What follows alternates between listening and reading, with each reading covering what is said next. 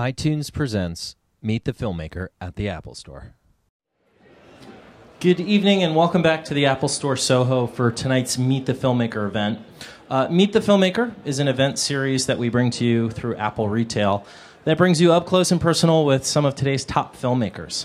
The events are recorded for a podcast series, which you can find on iTunes. Just search for Meet the Filmmaker.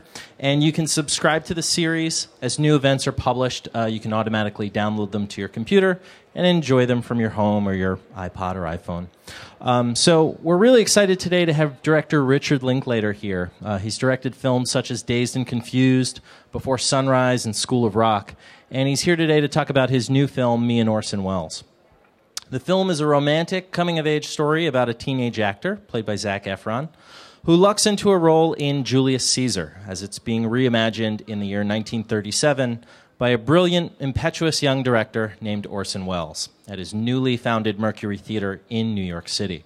A little later, you're going to be treated to clips from the film and be able to participate in a Q&A session with director Richard Linklater.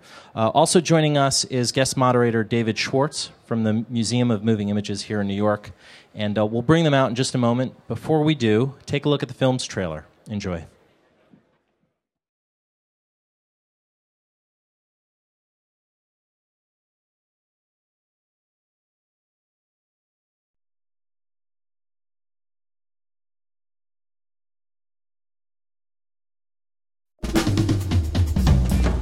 This is the story of one week in my life. It was the week I fell in love, the week I would make my Broadway debut, What the hell is it now? and the week I would meet Orson Welles. John, this kid's gonna play Lucius. Will you work for nothing? Orson! Quiet, I'm negotiating. Orson's very competitive, very self-centered, This stage is where history is being written. very brilliant. Okay, listen, people. Nail your words to the back wall, and that goes for the rest of you. Consonants, consonants, consonants. And don't forget the vowels. Don't criticize him, ever. No, sir, there are more with him. Not more with him, mo with him. This is Shakespearean verse we're speaking. I know my lines. And I say you need mo time. So tell me who you are. What are you offering? Wealth, travel, fame. I can take you to movies that have all that. You're cute. The whole show is in shambles. He is an arrogant... I am Orson Welles! And every single one of you stands here as an adjunct to my vision. You don't like the way I work here? There's the door. There is water breaching the deck. Sabotage! This is the essential Orson Welles moment. We might have a show that closes Thursday night. We might have a show that people will remember for 50 years. Orson wants to stay with me tonight. You want me to fight for you? Because I will. You've only known me for a week. Well, sometimes you remember a week for the rest of your life. Images of magnificence. That's what you see in every great actor's eyes. That's all that matters in this world. I'm proud of every member of this company. Gotta be one of those magic nights tonight. Can you feel it? It's showtime.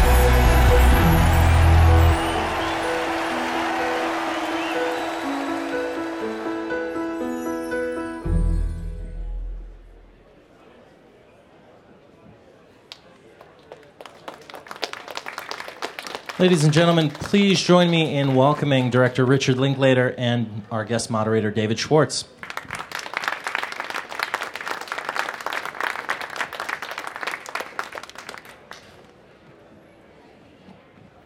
Well, welcome. I just want to give Rick an introduction. You know many of his films, but he is really one of the pioneers of American independent film, and he's become one of the most versatile and talented filmmakers. You can applaud now. I was going to tell you his films, and then you'll have to applaud again. But Slacker, Dazed and Confused, Before Sunrise, Before Sunset, Waking Life, The Newton Boys, Scanner Darkly, a little film called The School of Rock. And then he's just made this wonderful film called Me and Orson Welles, which you've seen a piece of. And I guess I'll start with the obvious question, which is, what was the material? This was based on a book, so could you talk about that? Wonderful novel by Robert Kaplow, who teaches English right over here in Summit, New Jersey. It was a very charming historical recreation of this moment. It's kind of a lesser-known moment in Welles' life. Everybody thinks they know Welles very well, but this moment was his theater years. Theater being an ephemeral art. There's hardly anyone still alive who remembers this production or who saw it. But, it really is this watershed in his life. He's only 22. I always called this like young Mr. Wells. It's kind of, we know what's coming, but this is a lesser examined moment in his life. And we've tried to do this very exacting historical recreation of, this was the first Mercury Theater production. He had been with the Federal Theater with John Houseman the year or two, last couple years, done some very famous stage productions. His, quote unquote, Voodoo Macbeth up in Harlem with an all-black cast, doing Macbeth. Cradle Will Rock. He was starting to do more radio.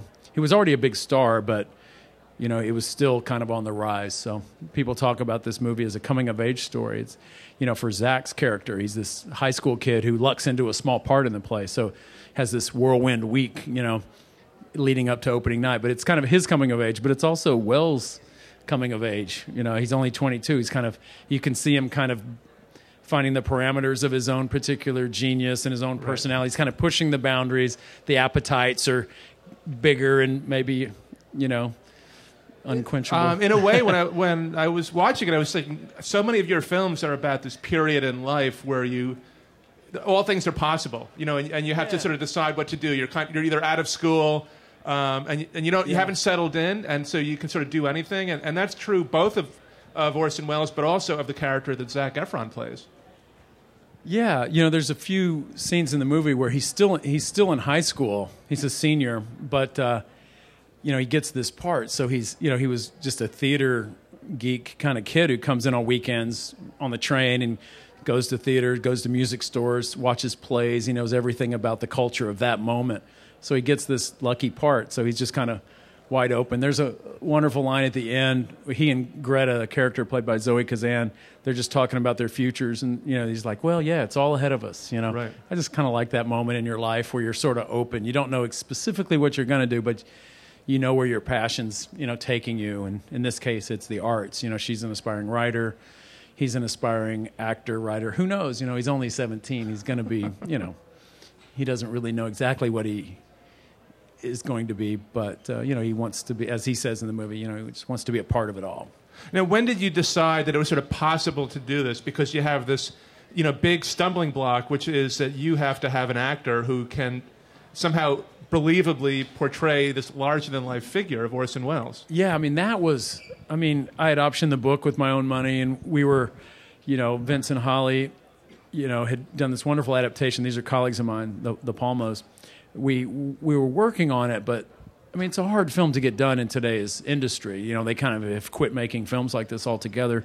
Anything to do with period, they're like, so, but, we had the script, had the book, and now I was saying, well, before we go one step further, let's find someone who can play Wells, or let's get the right actor in there, because I'm not doing it, if we can't get the right Wells. We can't disrespect him. It's such a hard thing to cast. So, you run through the usual list of people, and you're like, well, are they right? Something didn't quite feel right. And I remember theorizing just among ourselves, who our Wells is? There's some guy, he's probably doing Shakespeare in London, looks a little like him. That's where we'll find him. And about a month later, I got an email from Robert Kaplow, the novelist, saying, hey, come check this out. 16 shows only in a little theater on 49th Street, in New York, 50-seat theater, the smallest theater in this theater complex. Right here in New York. There was a show called Rosebud, The Lives of Orson Welles.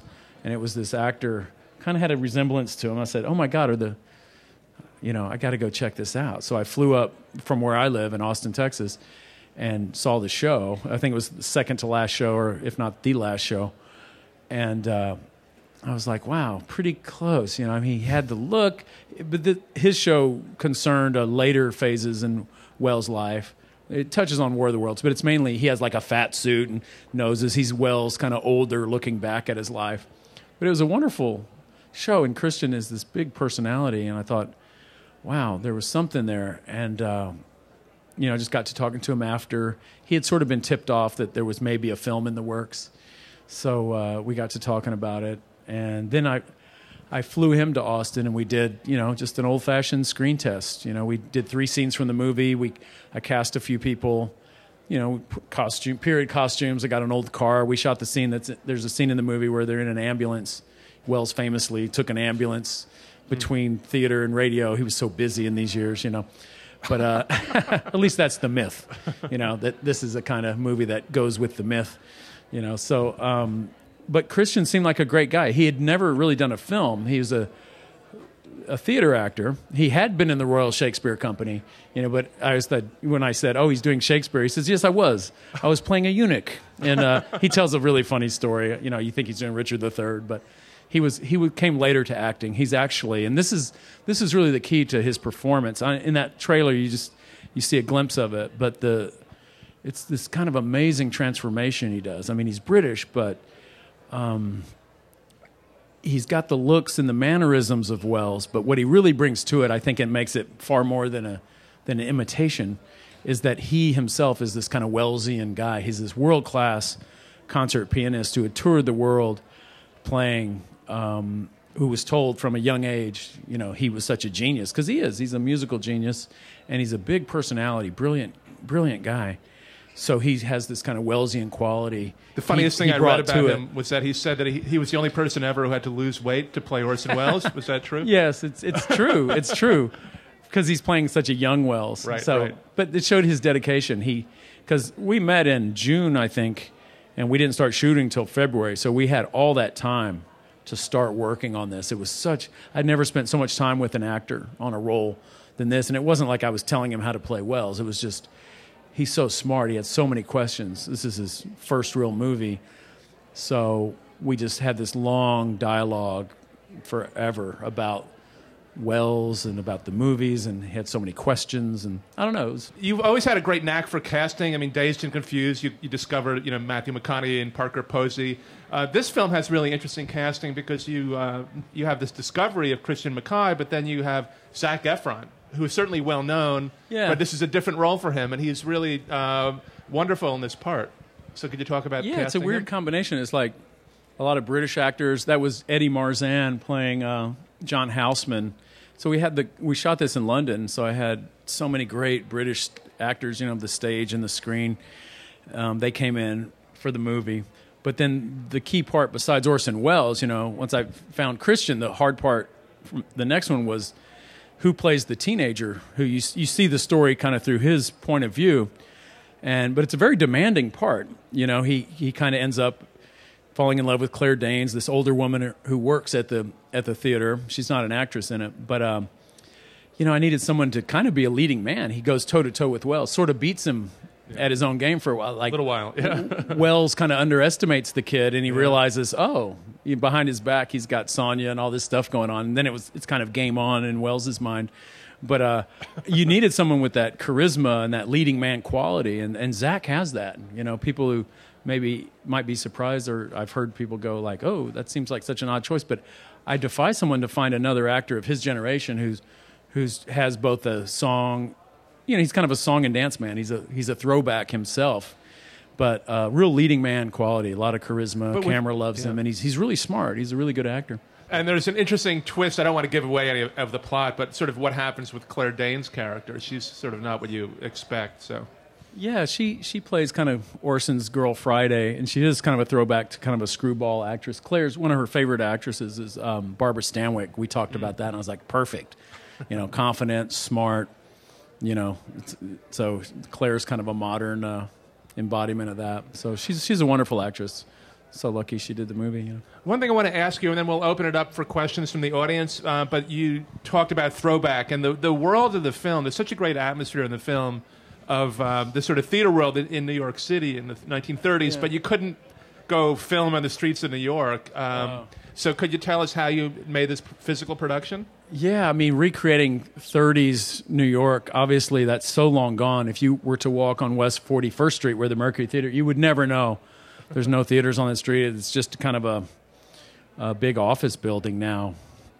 So the world of that time is so long gone that we had to kind of recreate it somewhere. And we ended up shooting we created West 41st Street on the backlot at Pinewood Studios, and we shot all the theater interiors on this wonderful old theater we found in the Isle of Man, the Gaiety Theater, which was built right around the same time in the 19th century, about the same time as the Mercury Theater. So the architecture, everything about it was to scale. They had that wonderful understage area. Wells famously had these trapdoors that actors emerged out of onto the stage in darkness and came out of the trapdoors, and we were able to use this understage area, so it just helped in the recreation. So we got lucky with our locations. I mean, it was a tough film to make. We didn't have much of a schedule or budget, but all these things kind of helped. Okay, so raise your hand if you have a question. We have a microphone. So raise your hand. We did a lot with CGI too, skylines, and it's amazing what you can do now with some green screens and all that. So, question here in the front. Bit of a trick. I just had 2 questions.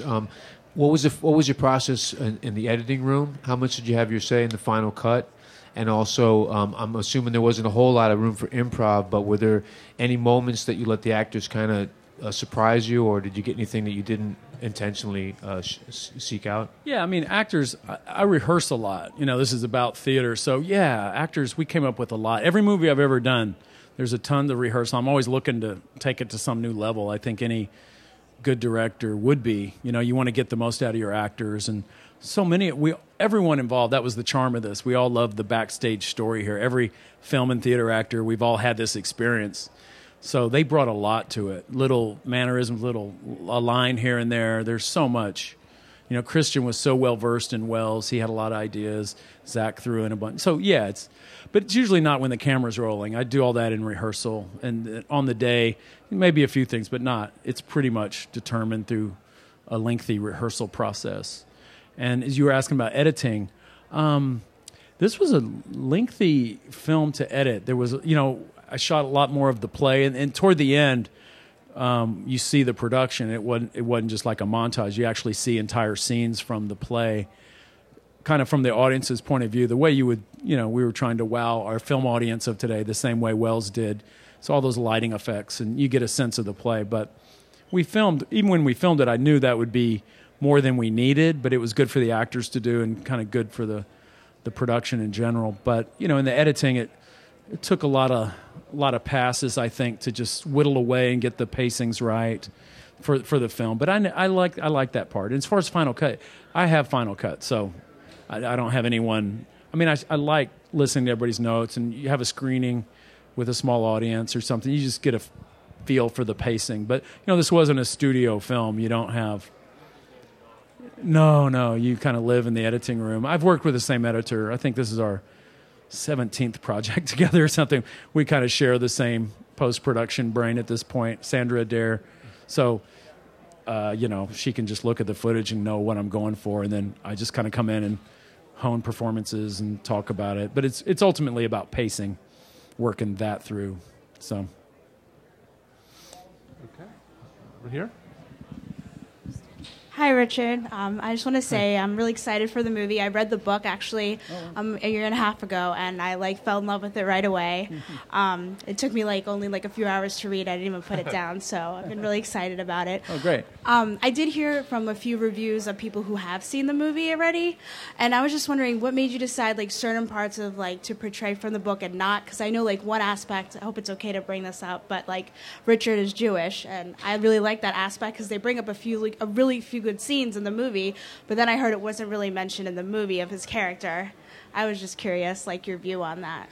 Yeah, well, Vincent Hawley on the adaptation, it's kind of something to go, I don't know, hasn't Hollywood been doing that forever? To take a Jewish story and make it that was a joke, kind of, but I don't know. There was one line that sort of disturbed me because Sam Lev, the stage designer who you see that fight with, in the book, there was a line. I never even talked to Robert about this, but he calls him you're a credit stealing Jew, and that just seems so harsh. Wells, no history of anti-Semitic, but I just thought that would be so harsh on film. Maybe in the context of the book, it works, or it's just part of that. But I don't know. It just didn't. I was just curious. I remember there was one scene, we lost a lot of his home life and a lot of his interaction with his own friends. We realized early on that what's going to work or come alive is everything around the theater. So we only have a few scenes of him at home where in the book, like any adaptation, it's always an interesting process.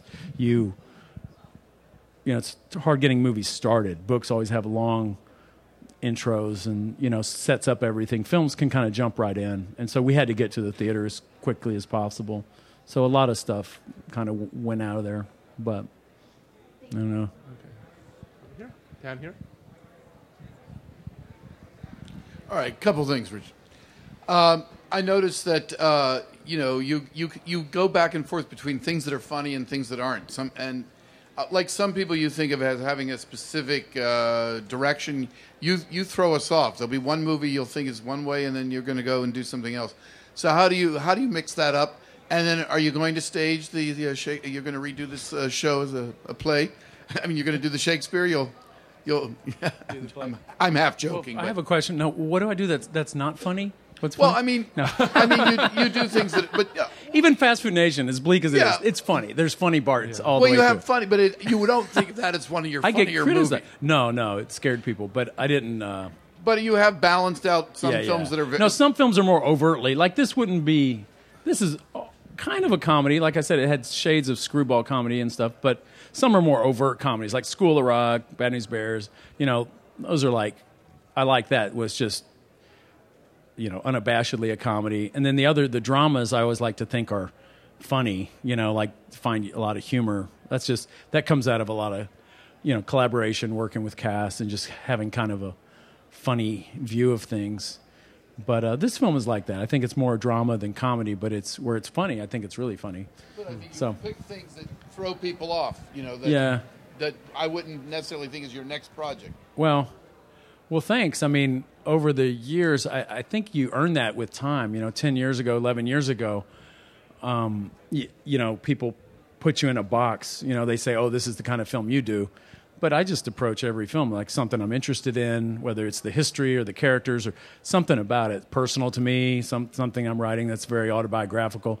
So it's just like we all give ourselves a lot of latitude for various interests. So it shouldn't be unusual that someone who's in any art form is trying to do a lot of different things. When some musician steps out and does music of a different kind, well, you got to remember every musician loves music, not just the kind that they themselves can do, but, they might push themselves in another genre, so everyone's trying to box everybody in. But I'm kind of glad, like 11, 12 years ago, I didn't get that. I made a film called The Newton Boys once, which to me was as personal and fulfilling as any film I've done, but the vibe at that time was like, wait, what are you doing? You can't make a movie like this. This isn't your kind of film. I'm like, yeah, it is. I co-wrote it. I discovered the story just very similar to this film. And yet at that point, I didn't really qualify to make that film in people's minds. But over time now it's like, oh, you do all kinds of things. I'm like, thank you. Latitude. Everybody wants that. So. And the second part of my question was doing theater. Although I jokingly said, why don't you restage this? But that's do you a good want to point. Move we into were that? that close. I mean, here the whole cast is theater actors. We had the original stage design. We had the score. We had rehearsed it. We had the costumes. We had the cast. We knew the lighting. We really were that close to. Wouldn't it be great if this week that play you could just go see it in some theater and a recreation of. Like, no one does that much in theater where you recreate. It's always restaging and modernizing and doing new interpretations. But to do a old-timey theater piece that was radically modern in its time, but 72, I mean, that would be wonderful. And we actually talked about it. It would have been a lot of fun. I saw a play a few years ago, Clifford Odets play that had been restaged like that, Awake and Sing. I thought that was wonderful because it was like I'm in the 30s watching this play from that point of view. And I thought that was great to evoke that exact time, style, everything about it. So. You had a lot of fun with the music, speaking of 30s. I mean, the jazz in this film. Oh, yeah. I love them. I'm a geek that way. I really love the music from this era. And it was just grabbing a lot of music out of my own collection, mostly, and making that work. It was all the original recordings. Like I said, I'd done this movie before that had been set in 1918, 1922, and none of the music from that era are the masters usable, really. They're just too scratchy and noisy. Where this era, 37, by that point, the studio recordings were pretty good. I mean, they hold up. So I only had to recreate partially one song when there's a scene where Zach sets off these sprinklers and this big disaster is going on the stage, and Benny Goodman's Sing, Sing, Sing is playing. And I had to kind of widen that out into the surrounds and get a deeper sound, and we recreated that in the recording studio. But the music here is a lot of fun. It's a big element, you know. At this era, there's music everywhere. You know, music stores, everyone played an instrument. Music was everywhere. So I wanted the movie to reflect that, you know. Mm-hmm. Okay, there's one down here. It seems like you have a lot of fun when you're making these films, but how do you define success in terms of, you know, each of these projects? Obviously, I think you always hear directors leave a little part of themselves in each project. So how do you define success in terms of this project and previous projects? Yeah. Well, success, I mean, I learned early on, my definition for success in movies was getting to make the movie, just getting it finished. Like, that was success. Like, in leaving a part of yourself. Yeah, I leave every project, even my bigger comedies. There's something really personal, like, of all the subjects in the world, why are you doing this?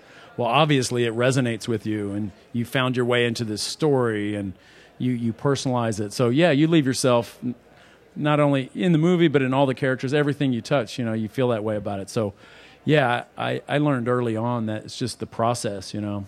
That's all you can control, you know. How films do at the box office. Like, we have this unfortunate yardstick that's emerged even in just recently, you know, last 20 years or so, that, you know, the box office is printed on the front of the paper. Oh, number one, all that stuff. It's kind of a ridiculous notion with art, but we live in such a material, you know, horse racy kind of world where that seems to be the yardstick. Everyone's buzzing about how much money Twilight made over the weekend. It's like, well, great, you know, good for them, but I don't know, you know, it's like, that's really not the yardstick you can bring into your work, because you can't control that. You know, I've done a lot of films that haven't been distributed very well, or some do. You never know. You just never know. Audiences just don't want to see a movie at a certain time. You just never know. But you can't let that affect. Obviously, you want people to see the movie and enjoy it. But I learned a long time ago, first film I ever did, you know, it's like, well, you know, if you're lucky, that works out. But the goal is really just to do the best you can within what you can control, and just enjoy everything else, you know. So, of course, Orson Welles himself, I mean, his career, it's often, a lot of people consider, you know, Citizen Kane to be the high point, and then say he sort of floundered after that, but that's... he says he started at the top and worked his way down. But how do you... What has been your view of his career? Because he certainly made films that, over time, have been recognized. Making this film about Orson Welles, it's been interesting to just feel it in myself. Like, my views of Welles, kind of like Charles Foster Kane and Citizen Kane, you know how that changes every time you see the movie. You have a different feeling of Welles and Kane. You see him in a different light, you know. And I kind of feel that same way about Orson Welles now. All these years I've been watching his movies and thinking about his life. And it was fun to touch on his early life, but, you know, you can't help but think about all of it. So I'm kind of at that phase now with Welles. Like, early on, you're just sort of in awe of the achievement. You know, like, oh, my God, you know, you could never do that. And I still feel that way.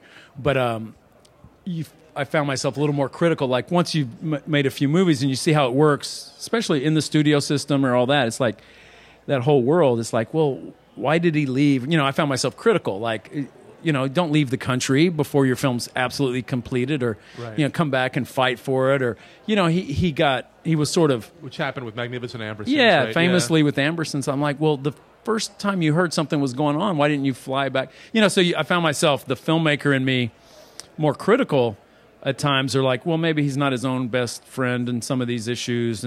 But, you know, now I'm just so... accepting of the whole thing. When, you know, you accept who he was, his personality, and you go, oh, it couldn't have been any different. Welles was never meant to fit into any system. We're lucky just through sheer chutzpah, you know, he got Kane and Ambersons made the way he did, and even though he had trouble at the end of Ambersons, you know, he was never meant to fit into Hollywood. That's why they resented him so much. Here was this 23-year-old going out there with more, he didn't care about money. All he cared about was the art, was the control of that. And he had the idea of Final Cut was unthinkable then, and he had complete control over Citizen Kane, you know, studio, or people would come on the set and he would tell him, you know, he would stop working and say, hey, look at my contract, you know, get out of here. I mean, he didn't, you know, I don't know, endear himself, I guess. He was a little willful in his maestro, you know, super director status. So I think people have been kind of, had their knives out, you know, for him. They wanted him to fail, I think. Yeah. After so much success and so much talent, I think there's a force in the world that wants to bring you back to earth a little bit. It's just natural in the media and even in everybody. You know, he was too big a force for his time, for all time, you know, so. But so many of his films were considered box office failures, yet are now looked at as masterpieces. Yeah, I don't think he didn't have one film that I didn't think anyone considered a financial success. Even Kane was kind of thwarted in its day. You know, the Hearst Corporation famously wouldn't advertise, and he was ready to do a road show with it. You know, show it in, you know, set up theaters and show it, and that would have been, you know, bring that showmanship to it. But he didn't, and it wasn't seen as a big success. I don't know. I think maybe his life and career would have been different if he would have been able to work maybe longer with John Houseman. He really needed a guy there helping him in those waters. And I think Houseman was dropping out of his life right around the time they were starting Kane. That was sort of the end of their partnership. So, you know, he probably needed that. But I don't know. You just accept it all. I mean, it was interesting being in Europe. You know, he's really seen as just a master. You know, here's a guy who made masterpieces in 3 or 4 decades. He had that long, very active career. He was doing radio. He did, you know, he did so much. Yeah. You know, he would tour during magic shows, and you know, he really was such a public personality. And I think for young people today, if you're not at least 35 to 40, you have no memory. And this is striking for guys our age to think about this, but we had memories of Welles growing up. He was this big guy on talk shows, right, with that voice, and Orson Welles. You know, wine commercials. And famously wine commercials, and you know, he was dog food, you know, whatever. And but I didn't know till I was older, like, why Orson Welles was Orson Welles. He was just always Orson Welles. You know, he was this bigger than life character with that telling stories, and you know. But yeah, then you find out who he is. But he was this iconic figure. So if you're, you know, he died 24 years ago. A buffoon. I mean, it was weird. I mean, it's like, who's that? You know, he's just talking all the time. What do you do? You know, but so people don't. If you're younger, you don't remember that part of him at all. So you just all you have is the art. You know, which is kind of great too. That's maybe purer relation. You know, that you can watch the movies and re-listen to some of his radio and all that. But yeah, he was sort of cursed with that long life. But I don't know. I watched this video of him. It was very touching. The last night of his life, he died later that night, but he did this very elaborate, amazing card trick on the Merv Griffin show. You know, he was, again, a host. You know, not a host. He was a guest on the show. Very elaborate card trick that, you know, it's like, wow, how do you do that? You know, even magicians are like, I don't know how he did that. It's, you know, he's kind of wowing them to the end. You know, he was put on earth to wow us. You know, and he did it in every way he could. Radio, film, I think in person. You know, if he was a greatest dinner companion ever, apparently. You know, he'd just tell you stories, little magic tricks. He's the kind of guy who would go to a Hollywood party, you know, with a rabbit down his, you know, pant leg. So he could, 2 hours in, pull a rabbit out and just amaze everybody.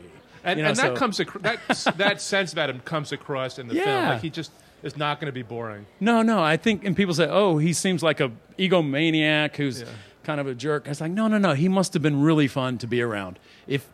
If you could find your place within his world. Clearly he's the boss. Clearly he's the genius in the room. If you could, you know, so you look at guys like Joe Cotton, who had these long careers. You know, they were friends for life, and Cotton was in a lot of his movies, and they remained friends. And, you know, he found his place in Welles', you know, universe. So that's how it is, you know, sometimes I've been around people like that. And, you know, if you can accept your rather subservient position in their world, it can be pretty fun, but that's a choice you have to make. Zac Efron's character in this, he's 17. He doesn't quite know that.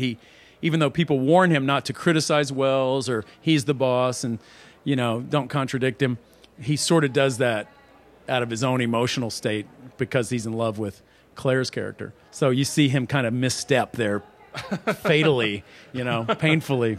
He winds up in Orson Welles' youth pajamas at one point. Yeah, right? yeah. In the book, it starts, this is a story of the week of my life. I made my Broadway debut, fell in love, fell out of love, and slept in Orson Welles' pajamas. We don't have voiceover in the movie. There's a little in the trailer, but it's a funny line. Okay, there's a question right down here.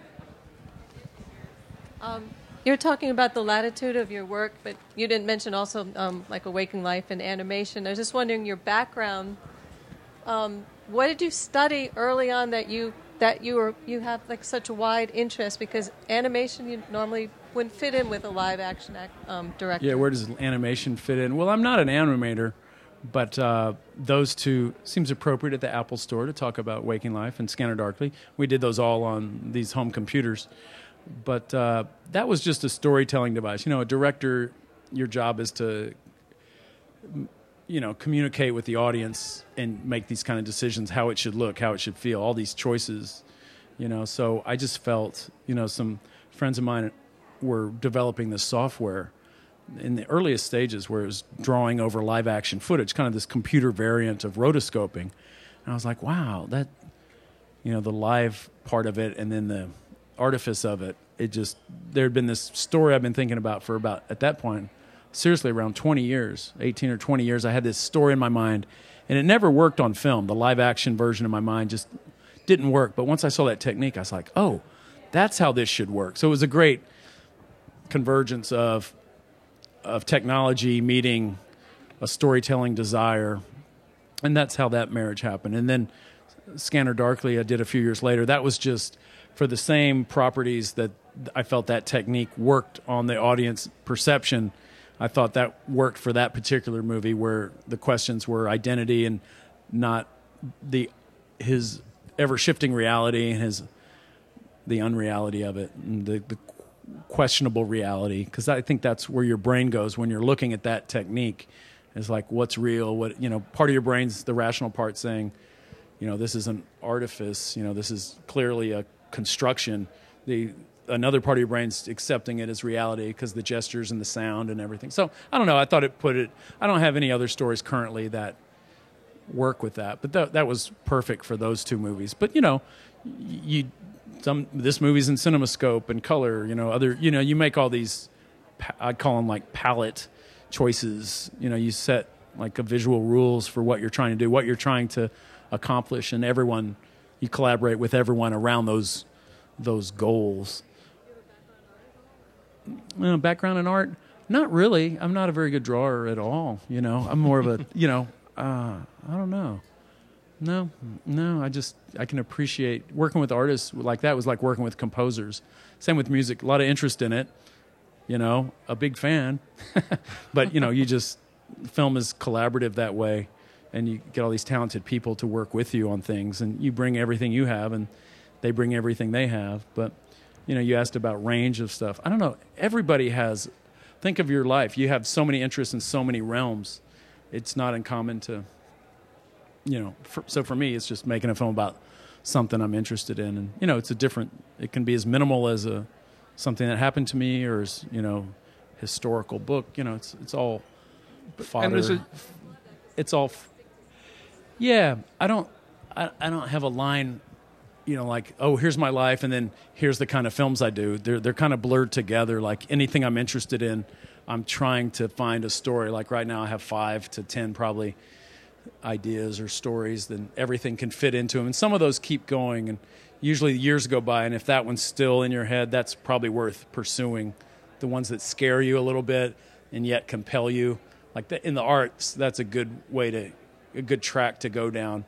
I've never made a movie where, oh, I know how to do this. Oh, this will be easy. Oh, I've got this one figured out. No, every one is like, that would be the disaster, I'm sure of it. Every film has to be almost impossible. There's something about it. There's a sense of wanting to experiment.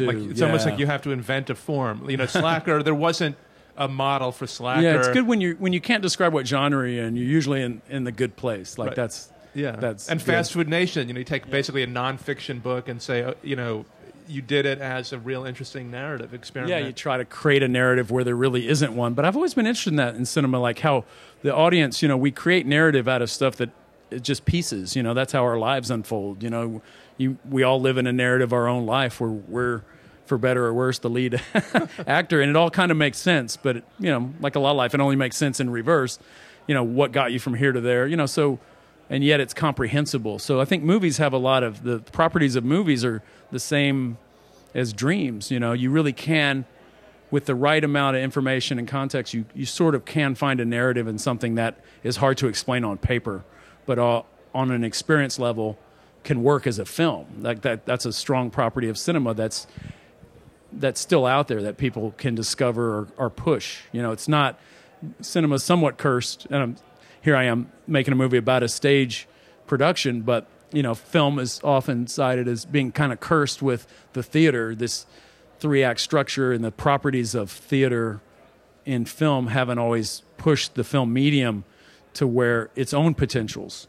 But film's still pretty young. It's, 115 years old now, or when Wells reinvented it in Citizen Kane, it was only 45 years old. That's amazing to think of, isn't it? A medium, an art medium, only 45 years old at the time, ripe for reinvention. Wells was born definitely at the right time for that. He could reinvent cinema, radio, theater, but he was born at the wrong time to be an indie filmmaker. If he had been born in my generation, this was the heyday of getting films made, world financing, there's a market, there's specialty theaters. That was so non-existent until more recently, really the 80s. Cassavetes, struggled with all that. So those guys would have definitely done better in the modern times. But, he wouldn't be the same Orson Welles, Okay, there's a I think we have time for one or two more questions. Okay, so we have one right down in the front row.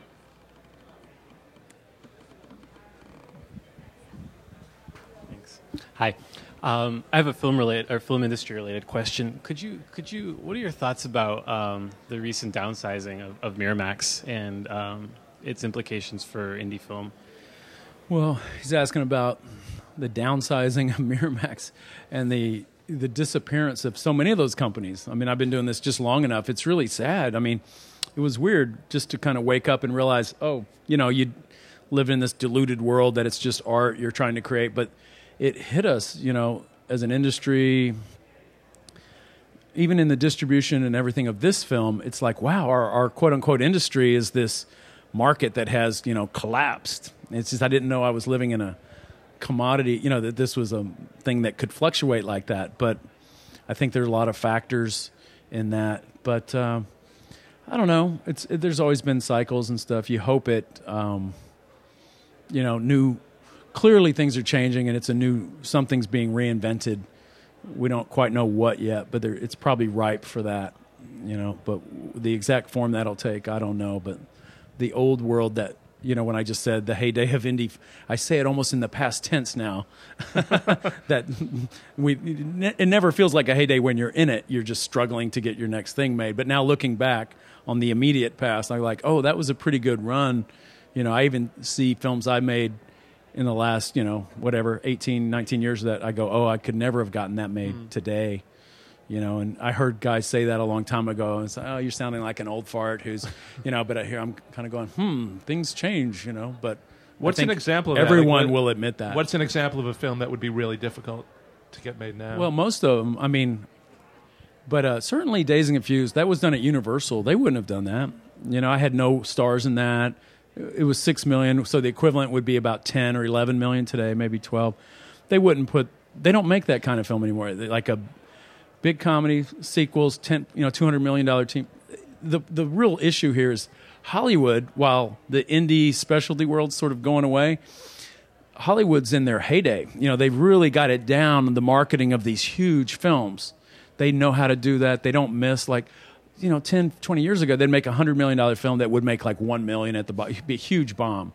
That was a more volatile. Now, I think it's through sheer marketing prowess and spending, and you spend 100 to 200 making the film, spend 100 distributing it, and it just makes sense to stockholders and a business plan. Like that's a better bet than a bunch of these. Like this kind of film is called, I love this term in the industry, execution dependent. That means it actually has to work or be good, damn, Wow. And then maybe someone will see it. But it's true if you have to look at it like a mark, it's like those other films, those big ones, who cares? Does it really have to? Did Twilight have to be good? No one's even talking about it. It's a phenomenon beyond its own quality. It's just more of a marketing extravaganza. So it's just the sad fate of. I mean, it's a bonus, when it's good. Everybody's like, Dark Knight, it's really good. Did you see it? Dark Knight's brilliant. I go, well, for 180 million or whatever, yeah, I hope it should be pretty good. There's talented people involved. Why are we surprised when it's good? That should be the bottom line. I think we have one more, so we'll try to end on something less depressing than the collapse. I'm sorry. I didn't want to go off on this. Okay. I try to be optimistic and feel positive about everything, and I do overall. We all have to be, but it is weird times we're living in. Hello. You mentioned that you like to rehearse your films. I was just curious about your rehearsal process. If you do a full rehearsal or just key scenes, something beyond a table reading. And the second part of the question, what was the process to finding the right wells, not falling into an imitation and not, you know what I mean? Well, your rehearsal question, I do a lot of rehearsal. I mean, it starts at a table reading, but you get out of that pretty quickly, hopefully over several weeks. And some characters need more than others. And, it's sort of like being the coach, of a team. Some people need a lot of rehearsals, some need less. Some scenes need a lot of work. As a director, when I'm rehearsing, I'm directing the movie. I'm figuring out how I'm going to shoot it. I'm figuring out we're rewriting it. Some lines just flat don't sound right coming out of someone's mouth, and you have to change it. You work with the actors, all that. So it's never pre-rendered. It's never rendered. You're never rendering something that's totally set.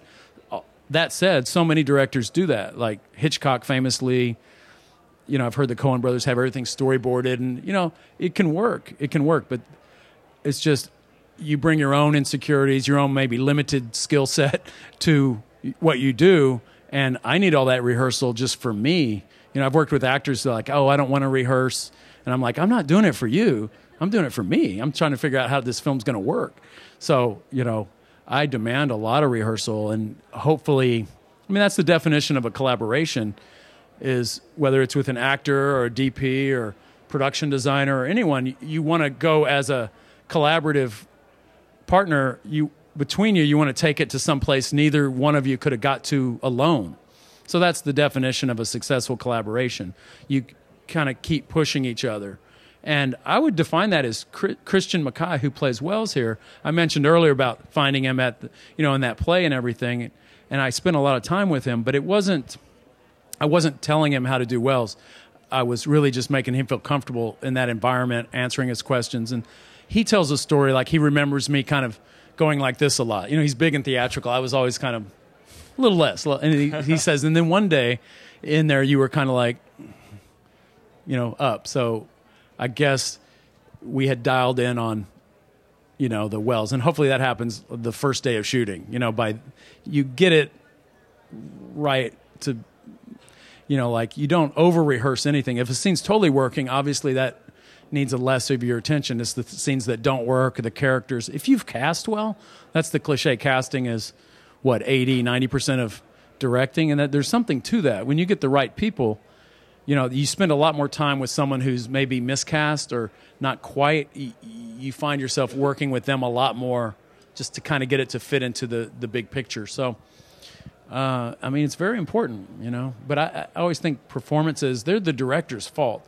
If you don't like something, they've either been miscast or they didn't create an atmosphere or you didn't give them enough tools to do their best work, whether it's script or anything. If it doesn't come off, I think it's the director's fault. And yet when it works, it's really theirs. They're like an athlete. They did the achievement. You can't claim anything. You can say, well, I, threw a little water, I helped, in the garden, but it's theirs that they achieved. You can be like Orson Welles and take all the credit. I thought Wells is actually really generous, and he has this reputation. But if you look at the credits to Ambersons and Kane, and he's introducing his Mercury Theater, he lists himself last in the cast. He shares a credit with Greg Tolan, the great DP he worked with on Kane. That's true, and he does this thing where he shows the actors at the end to remind you who. People, he gives their faces. That hadn't really been done in cinema much. He shows you their name and face, puts a face to their real character. I find that really touching and giving of him. So I think that's who Wells you know, in his mind, that's who he was. I think he gets all that stuff falls on him because he was such a huge personality. We project egomaniacal status onto him, but I don't know. I think there's a part of him that was that generous, and you know, sharing the card with Toland. Probably a guild that emerged wouldn't allow that today. But Greg Toland actually came to this theater production of Shakespeare, the Caesar. Wow! And when he heard Wells was going to Hollywood to make a film, he set up a meeting and said, "Hey, I saw your Julius Caesar. I want to work with you. What you were doing with the lighting." And so, thus was born here the greatest DP director, you know, collaboration in history. Because he's in Hollywood like 2 or 3 years later doing Citizen Kane. Yeah, yeah, it's amazing. But you know, you never know what comes out of anything in this world. But you know, it's an early nugget, an early seed was planted. Well, I guess we'd say this is execution successful, this film, or something like that. But, execution dependent. Still dependent, yeah, definitely. So, but congratulations. It's got a lot of great acting. Anyway, great I hope work. you guys get a chance to see the movie. Okay, thanks a lot. All right, thanks for being here. The film Me and Orson Welles releases here in New York this Friday, November 25th. Be sure to check it out. We want to thank director Richard Linklater and David Schwartz for coming out today. And to you, you've been a wonderful audience. Join us again tomorrow. Actor Matt Dillon will be here talking about his new film, Armored. And visit our store's website at apple.com/Soho to see our complete schedule of upcoming events. Have a good night.